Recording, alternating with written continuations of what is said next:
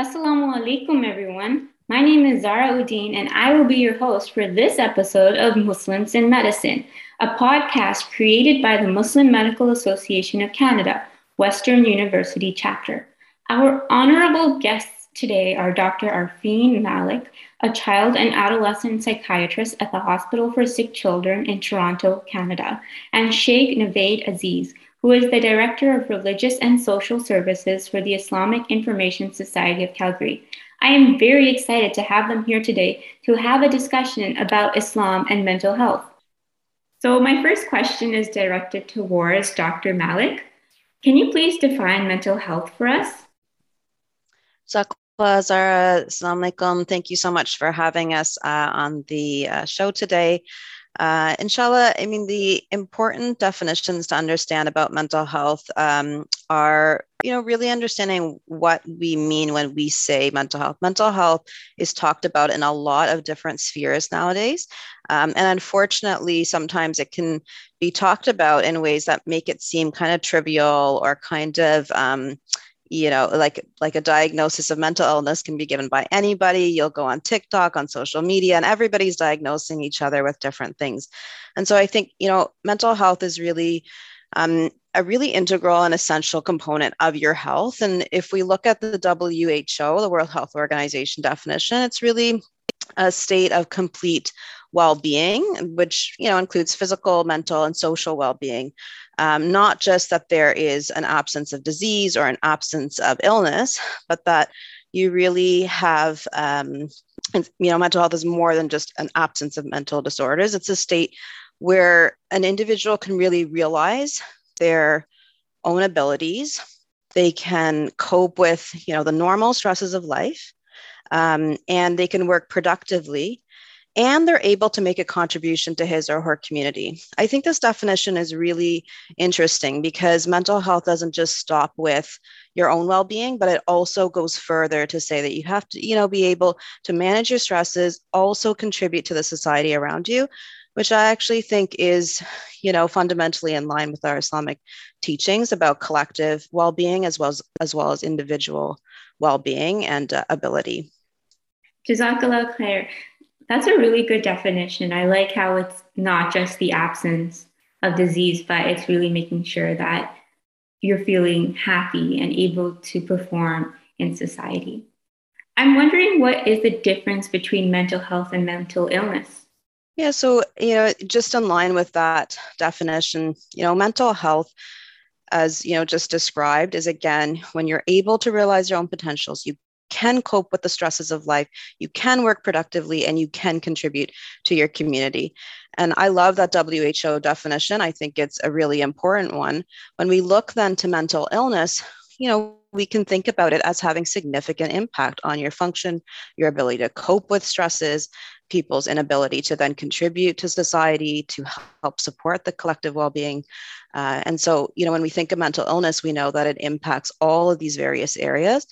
And when we really look at it practically, we know that mental illness impacts, social function, relationships, work productivity. We know it impacts our actual relationship with Allah subhanahu wa ta'ala, and that it impacts our day-to-day in so many meaningful ways. And, that's really the threshold for any mental illness, is the significant functional impact that it has on an individual's life. Okay, that makes sense. So that sounds like that's the definition from the World Health Organization. I'm wondering, what does Islam say about mental health? And I'm going to direct this question to Sheikh Navaid Aziz.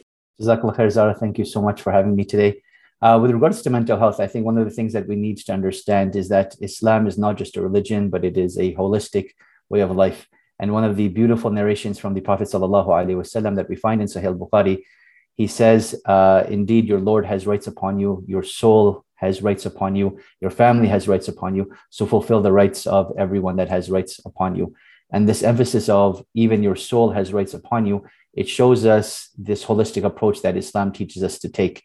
So when we talk about prevention and this concept of not harming others, nor allowing harm to be done to us, it's at all levels: emotional, psychological, physical, all of that is included.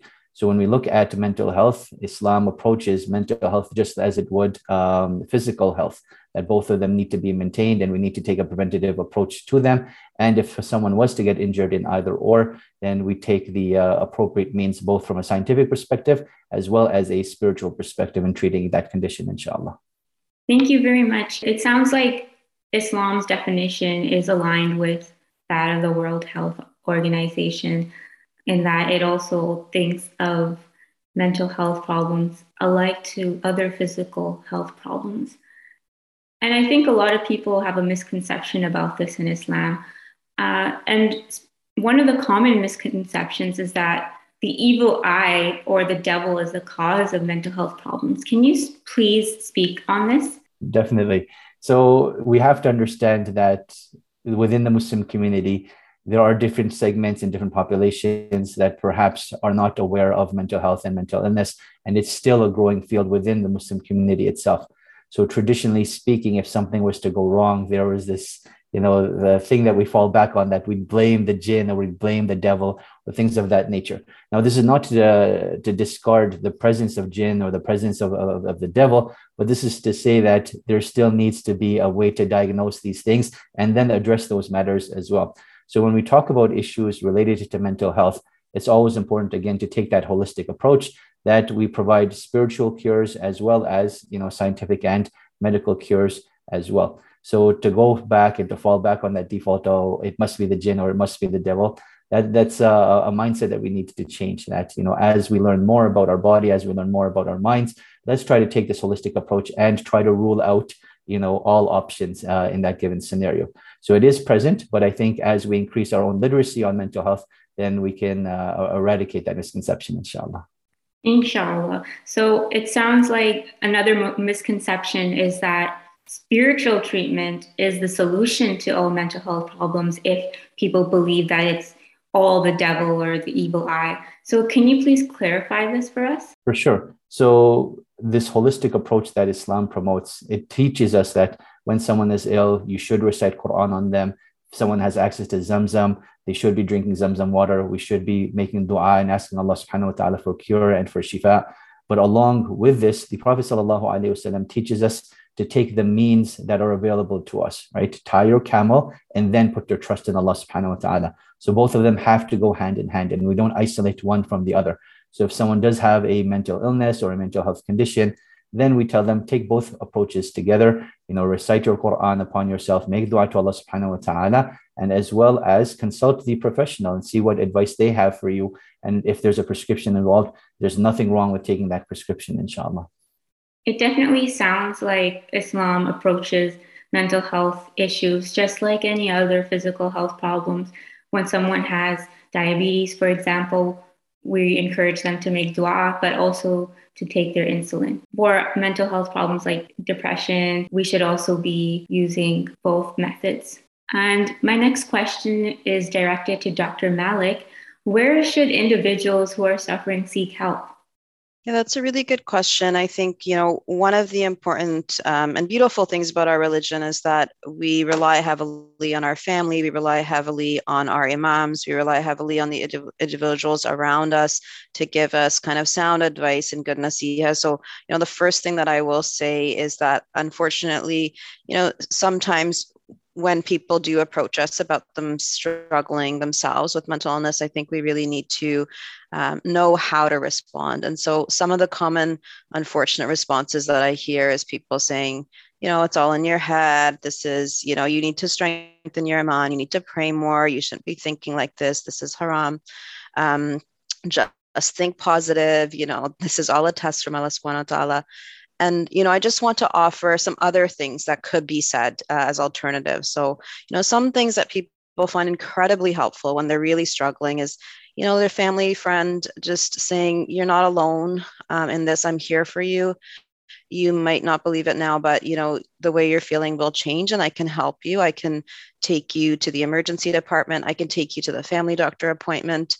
And, other important, especially if someone's having very acute thoughts, if they're wondering if they should give up, just asking them, just hold off for one more day, one more hour, come with me and I can take you to get some help, or I can, show you some resources for help.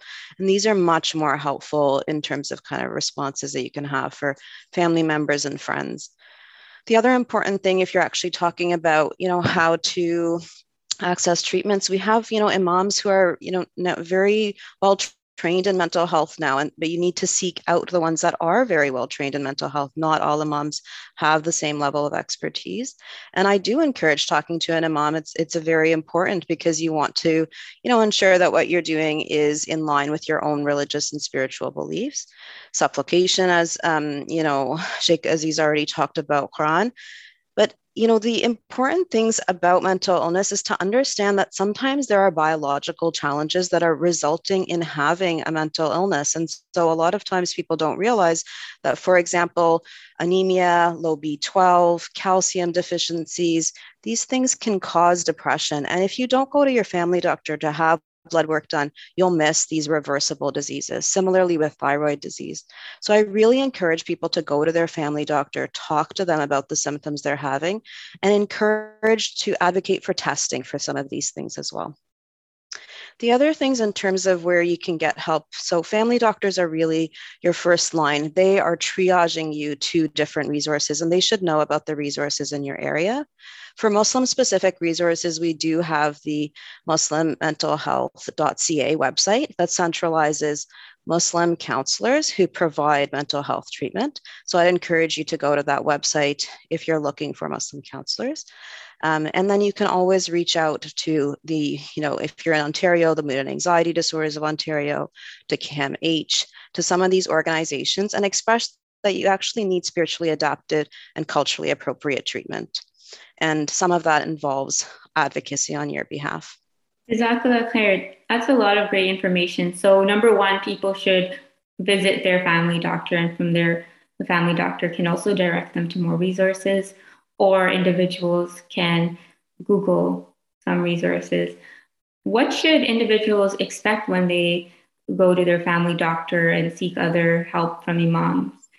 So I'll address the beginning part of the question around what can you expect when you go to your family doctor. And I think that's a really great question, because sometimes your family doctor may suggest medication treatment, and sometimes there is an ability, and an important ability, for you to advocate for dual combination treatment, which is talk therapy along with medication-based treatment. And that really depends on the diagnosis that you have. But it is within our guidelines for you to have talk therapy if your condition is, mild to moderate. If your condition is severe, then medication is usually recommended. And so really that's guided by your family doctor's advice. But I do encourage people to really advocate for first-line guideline therapy, which would be for anxiety and depression disorders, at least, would be talk therapy based, with a combination of medication if needed. And when I talk about severity, that really means if it's really impacting your relationships with others, that's impacting your ability to work, impacting your ability to perform in school or attend school. And that's when we know that function is significantly being impacted. The other things that you can expect is your family doctor may be referring you to a social worker, to a psychologist. They may refer you to some private resources, some public resources. And so that is where there's a little bit of confusion, and you can really ask your family doctor to help navigate some of those challenges as well. I just wanted to also allow Sheikh Aziz to respond to what could they expect when they go to an imam, maybe in terms of presenting some of their mental health concerns. Jazakallah khair, Dr. Malik. So with imams, unfortunately, there's no set protocol. There's no, board of advisory that oversees all imams. So I think experiences may vary, and that's very important to keep in mind. With that being said, there's no harm in asking your local imam, do you have any mental health training? Are you certified in anything in particular? If not, I think that's a great starting point to help the imam actually get trained, because oftentimes imams don't know what resources are available to them and where to get the trainings, because we're already doing counseling and we're just basing that on our own individual experience as opposed to actually being certified. So advocating for the imam will actually go very, very long in benefiting the community and helping the community. With that being said, I can speak about my own experience. over the years, I've established relationships with various psychologists within the city. So based upon the individual and what I feel they need, if it's something related to Islam and questions about Islam, I'll handle that myself. But anytime if they're looking for a diagnosis, if they're looking like, what can I do further, then I'll refer them to one of the psychologists that I work with. And then they make the official diagnosis, and then we collaborate together in helping the individual. Yeah, it sounds like it's a very collaborative field where you're working both on the spiritual aspect of it, but also the medical aspect of it. I'm wondering if, Dr. Malik, you can speak about where we can go if we're looking for more resources. Yeah, that's a great question. And I think, this podcast is really Canada-wide, and so makes it challenging to provide specific resources. But one of the things that I will say is that in each region, you have both a children's mental health agency and you have mental health hospitals and organizations. So, if I was speaking to Ontario specific, I would really recommend things like the Centre for Addiction and Mental Health, called CAMH.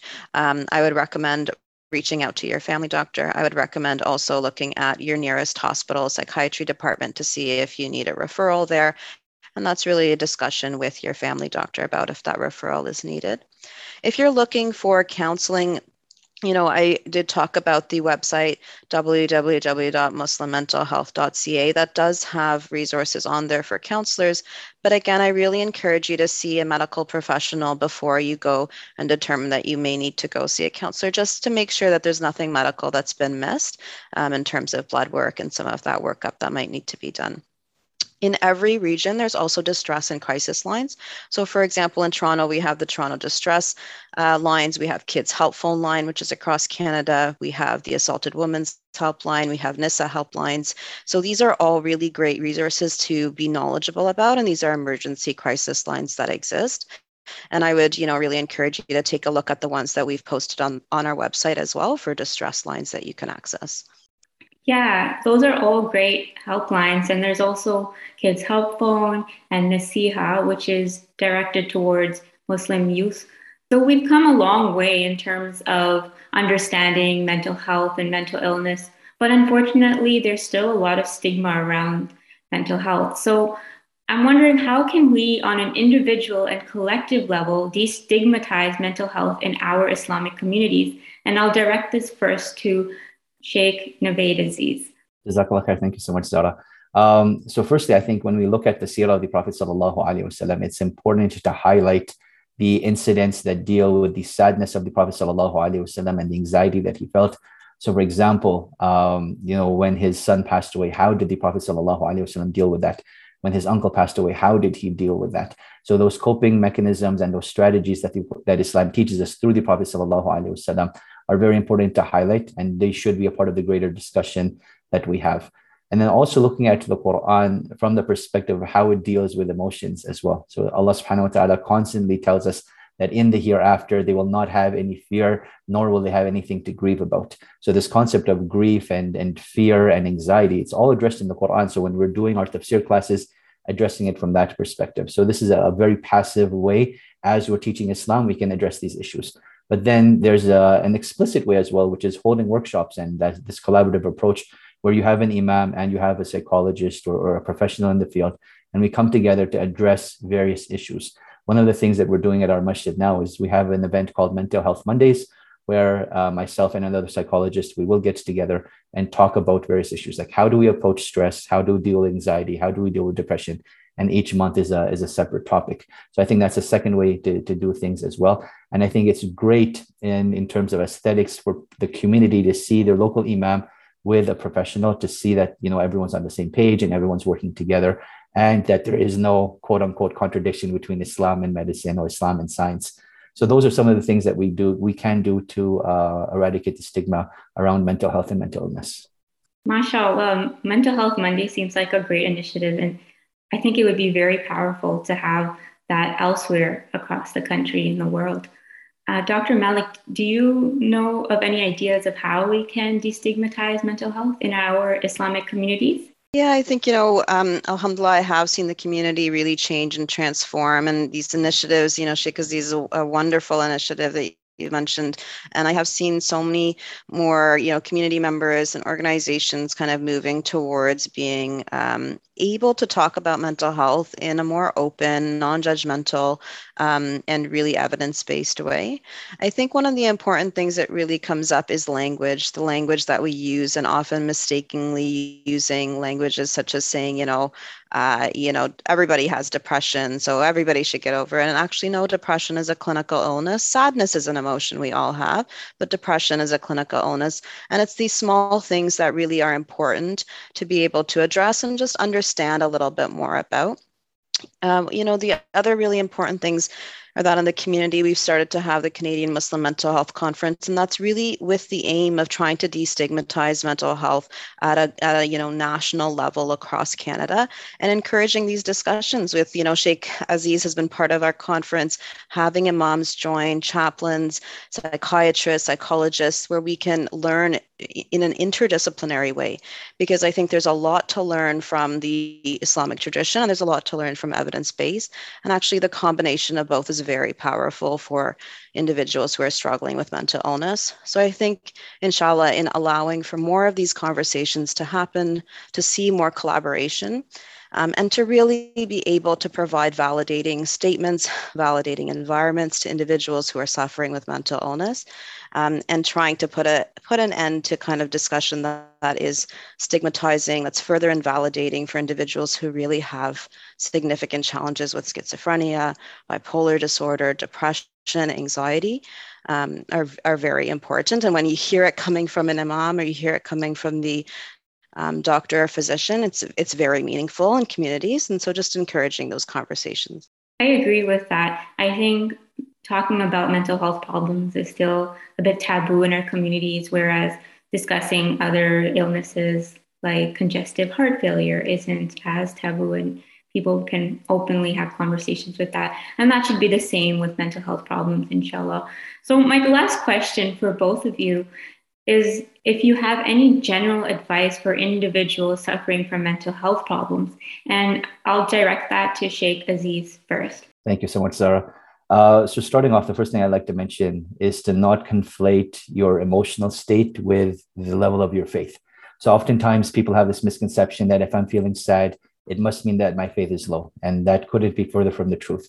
And this is why when we study Islam holistically, we see that even the Messenger sallallahu alaihi wasallam, the best of Allah subhanahu wa ta'ala's creation, felt sad when incidents happened. And when something happens in your life, there's nothing wrong with feeling sad. And the Prophet sallallahu alaihi wasallam tells us as guidelines, the heart will grieve, the eyes will shed tears, but the tongue should only say that which pleases Allah subhanahu wa ta'ala. So I think do not conflate your emotional state with the level of your faith. Yes, one can have an impact on the other, but it's not causational, right? So you can use your faith to uplift your emotional state as well. The second thing that I would mention is, using this approach of a holistic approach of when we seek treatment, incorporate, your dhikr, your dua, your recitation of the Quran, along with any professional help that you're seeking, and don't do either or in isolation. And this approach is going to be the most effective, inshallah ta'ala.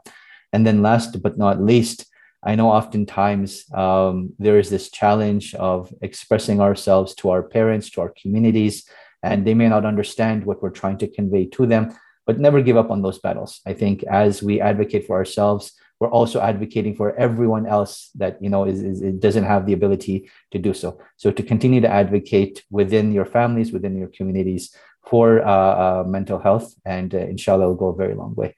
So those are some of the final advices that I'd like to share. Those are great pieces of advice. Definitely to continue having the conversations with our loved ones, and inshallah, they will begin to understand. Unfortunately, the stigma is still around, but inshallah, with continued discussion, it will go away. And to Dr. Malik, can you speak on any advice you have? Yeah, I think one of the important things to understand is that we are not the only community who has very high levels of stigma around mental illness. And I think it's important to also recognize that, that mental illness is just like any other, physical illness, as you've mentioned already.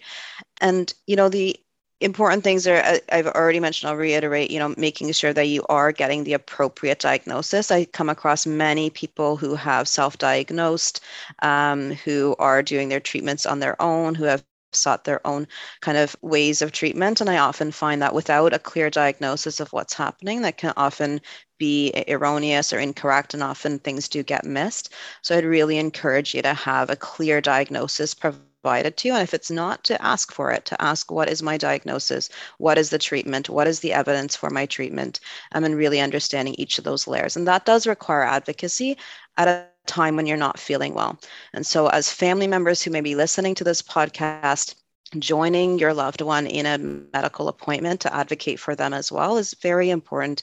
And being able to join them, going to the emergency department if they're having suicidal thoughts, if they're really struggling, these are very important things that we can do to help individuals who are, in a really hard place with their mental illness.